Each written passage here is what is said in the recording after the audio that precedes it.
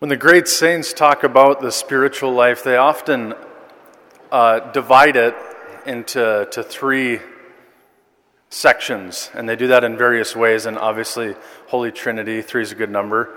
But that struck me this weekend because I think our three readings sort of do that. Abraham, this story from Abraham at least, exemplifies the beginning of the spiritual Christian life. God basically says, get out of your parents' basement and do something. And sometimes we overcomplicate what it means to start. God doesn't tell him exactly what to do. He just says, go out. Go on the adventure, and I will show you where to go. And it's really easy to get stuck like, well, maybe I want to start or I want to take the next step, but I don't know what to do. It's like, well, the first thing is to not actually worry about what to do. It's to jump in. And God tells that to Abraham, and that he'll show him the way. And sure enough, he does. It also highlights something that in order for Abraham to do that, he had to leave the land of his kinsfolk and the land of his father. In other words, he had to leave that which was comfortable. And maybe that's why we don't take the next step or we don't set out in the first place, is because it's hard to leave things that are comfortable. But that's why, notice, Abraham gets the title, Our Father in Faith. Because by an act of faith, he left that which was comfortable, knowing that God would give him something better. And so maybe there's some among us who find themselves in that place this morning. We would like to kind of set out, but we're kind of in a comfortable place, and we're not sure what to do. Well, just start. Just go out, and God will show you the way.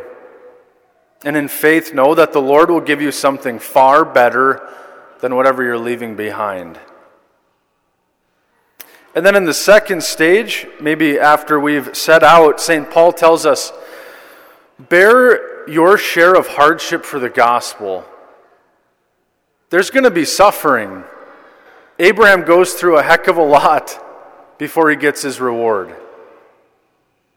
But the interesting thing is, we maybe sometimes think we can avoid suffering when we know we can't. Like, there's going to be suffering either way, whether we set out on that Christian journey or not. But Paul's saying we have the dignity of suffering for the gospel, for a reason, for people we love. And he says, with the strength that comes from God. We suffer with the strength that comes from God. Our suffering's different. And Paul hammers that again and again and again. It's essential to the journey, but it's different. It's for the gospel, right? He has this weird line, make up for what's lacking in the suffering of Christ. It's not that Christ was lacking.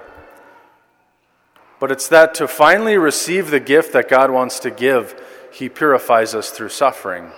For the gospel, and with the strength that comes from God.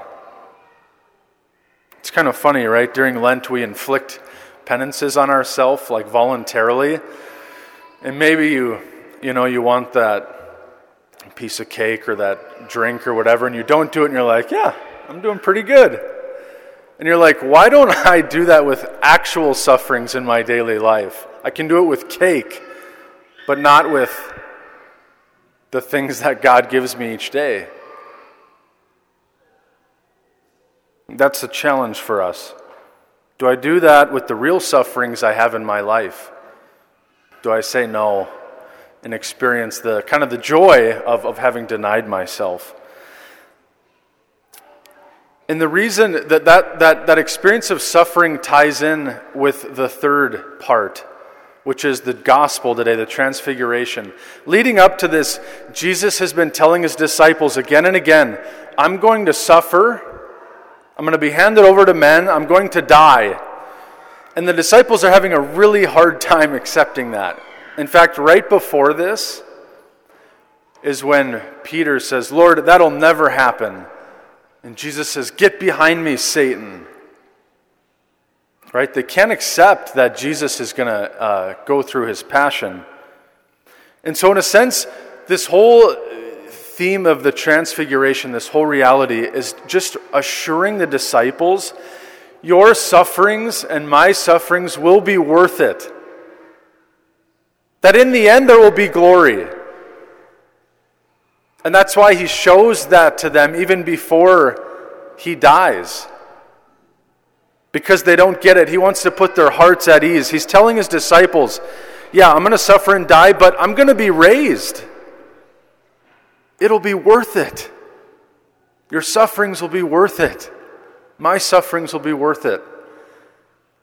And I know I talked about this last week with Jesus being tempted in the desert, but it's this theme that's really been on my heart, that all that we forsake will be given by God.